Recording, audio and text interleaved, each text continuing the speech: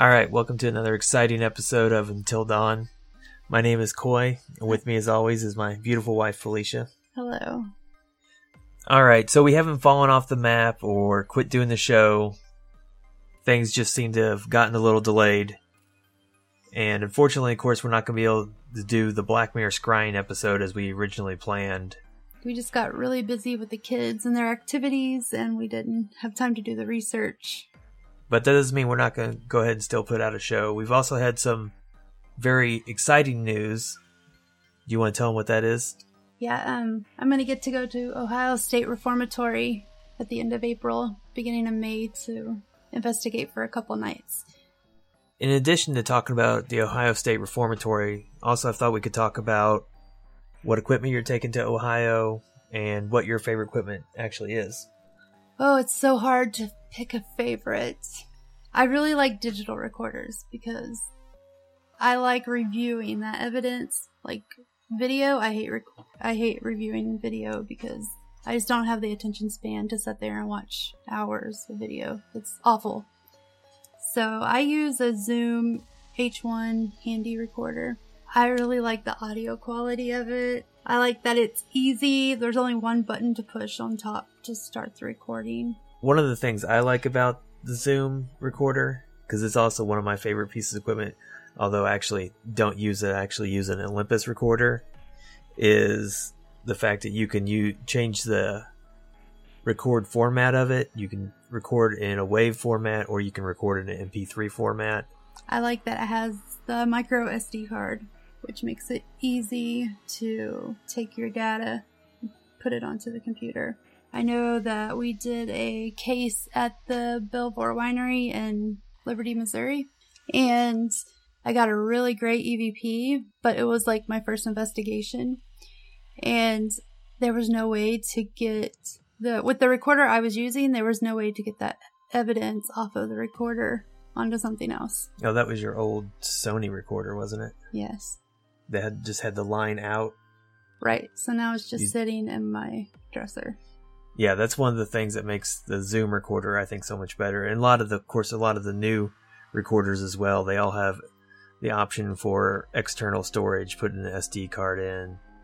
The Olympus recorder, which I don't have with me, but it actually has a part for a thumb drive to actually slide out of it to where you can plug the recorder itself directly into your laptop or whatever you're using to review the evidence.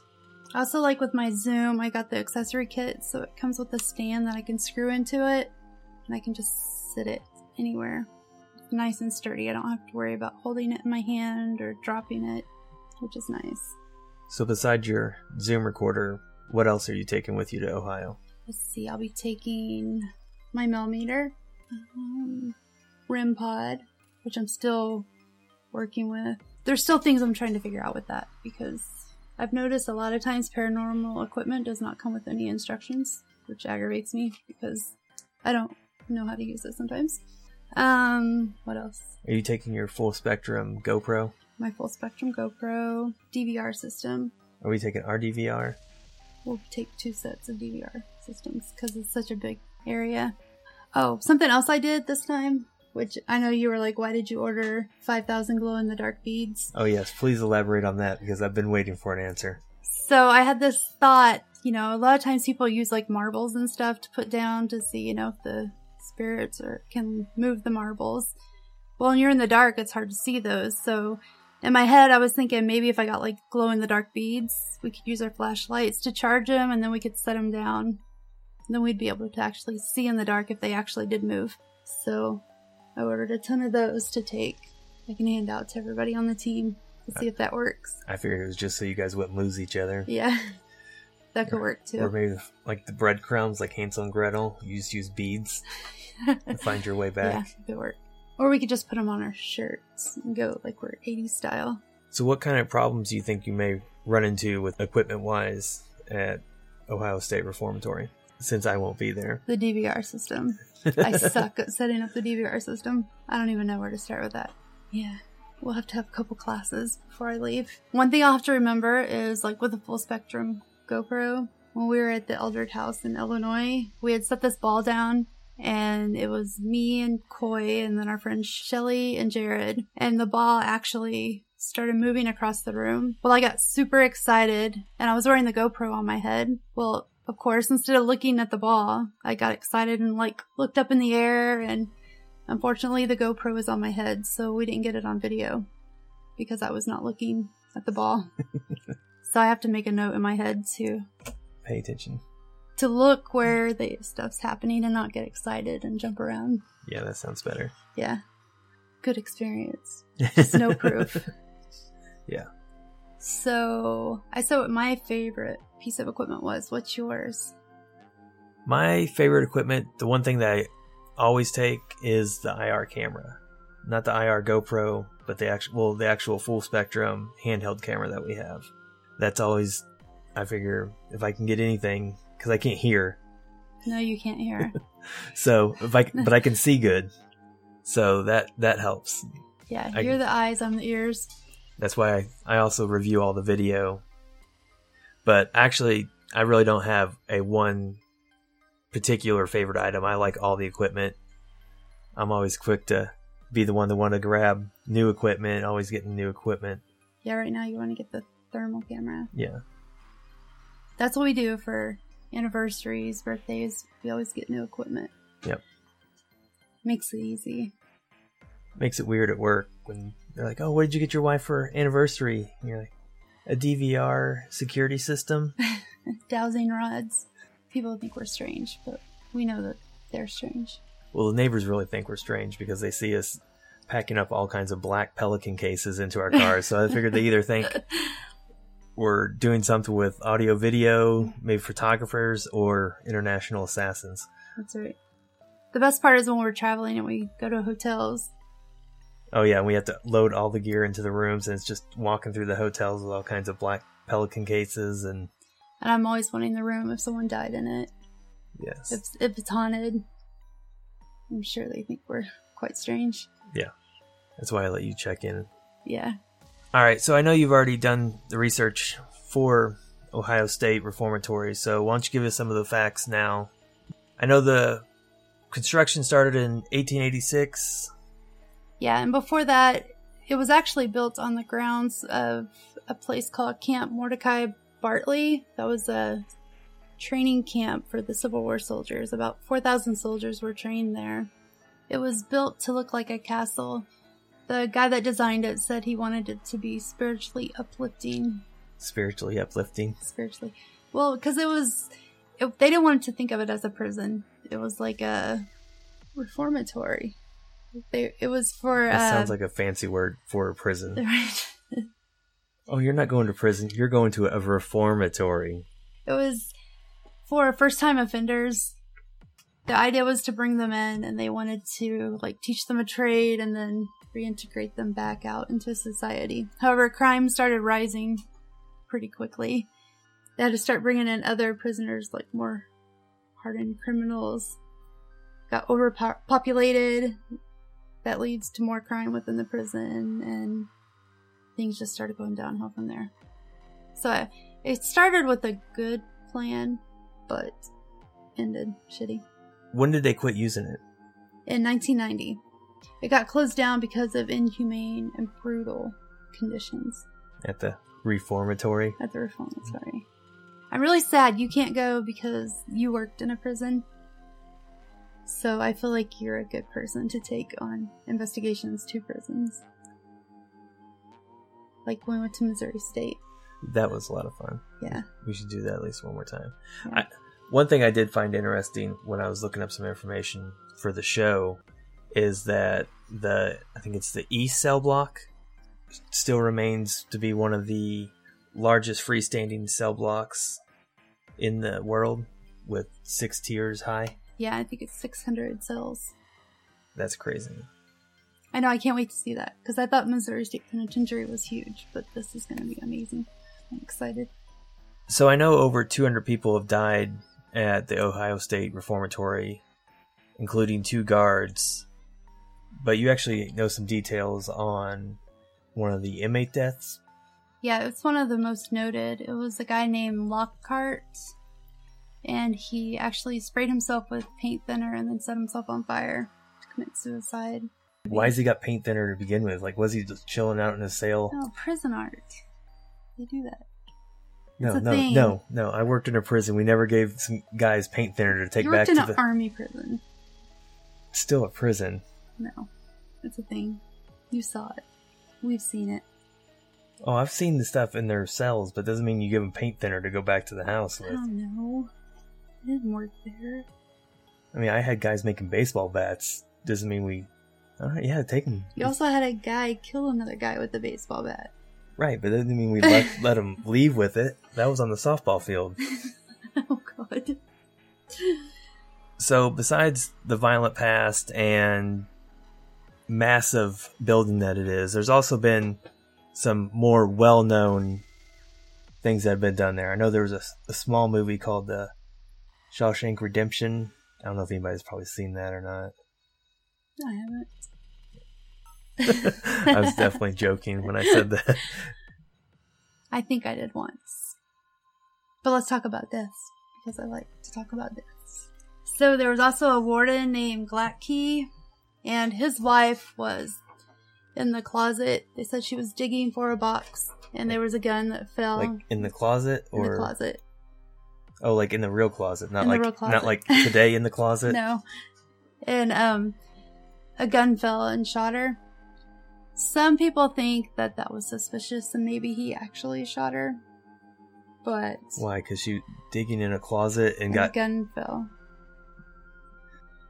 Anyway, she didn't actually die from the gunshot. She got sick. I think they said with pneumonia, and she died 3 days later from that. However, I think it was in 1950. In 1959, Warden Glatkey was in his office and he had a heart attack and died.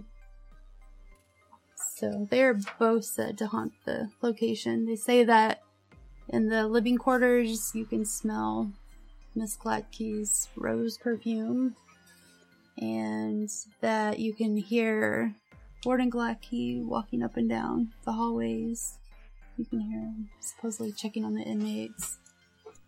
And they say that there is cold air that passes, the feeling of cold air passing through you in the administrative wing, which is the area that they lived in.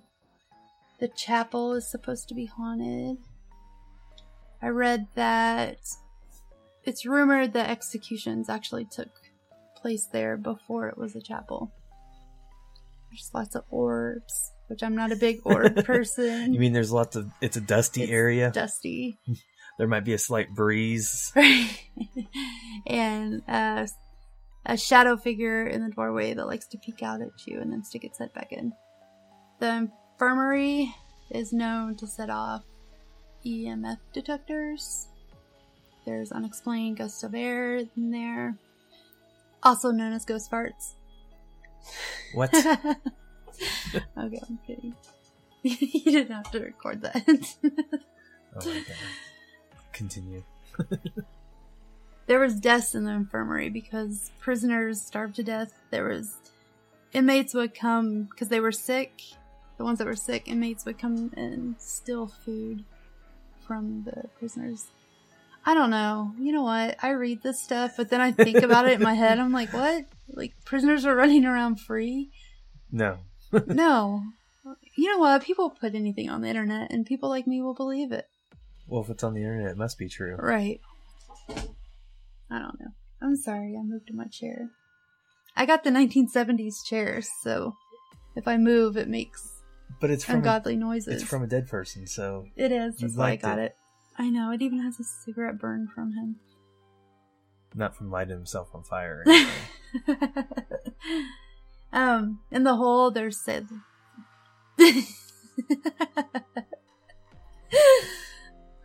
They? Was it multiple personalities, or is it just a single person? I or don't know. Okay. In the hole, it said there's lots of negative activity. I am not meaning that perverted. I'm just leaving that there. Alright.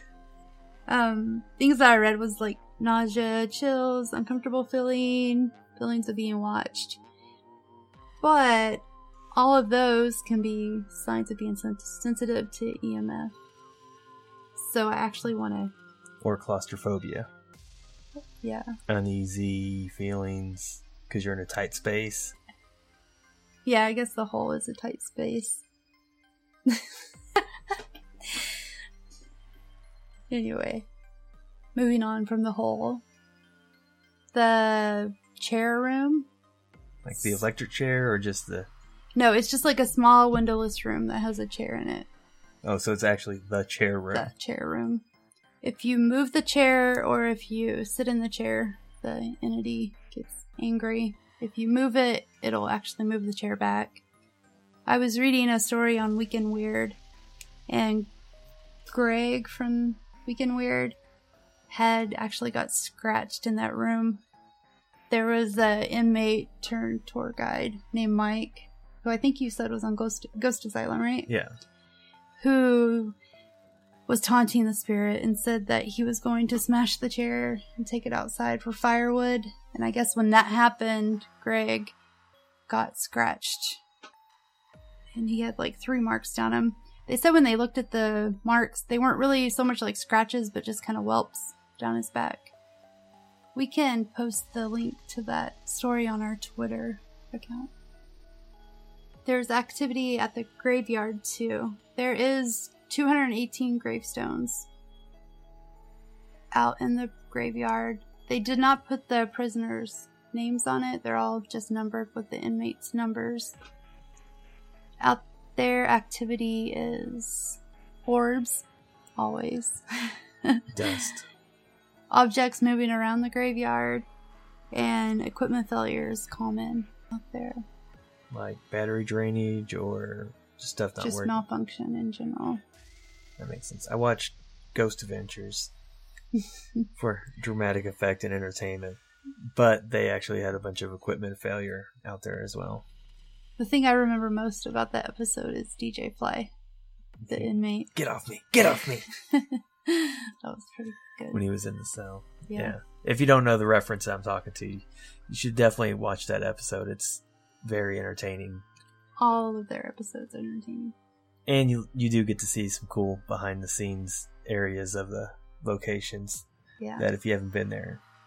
I will take lots of pictures. I hope so. Put them up on our Instagram.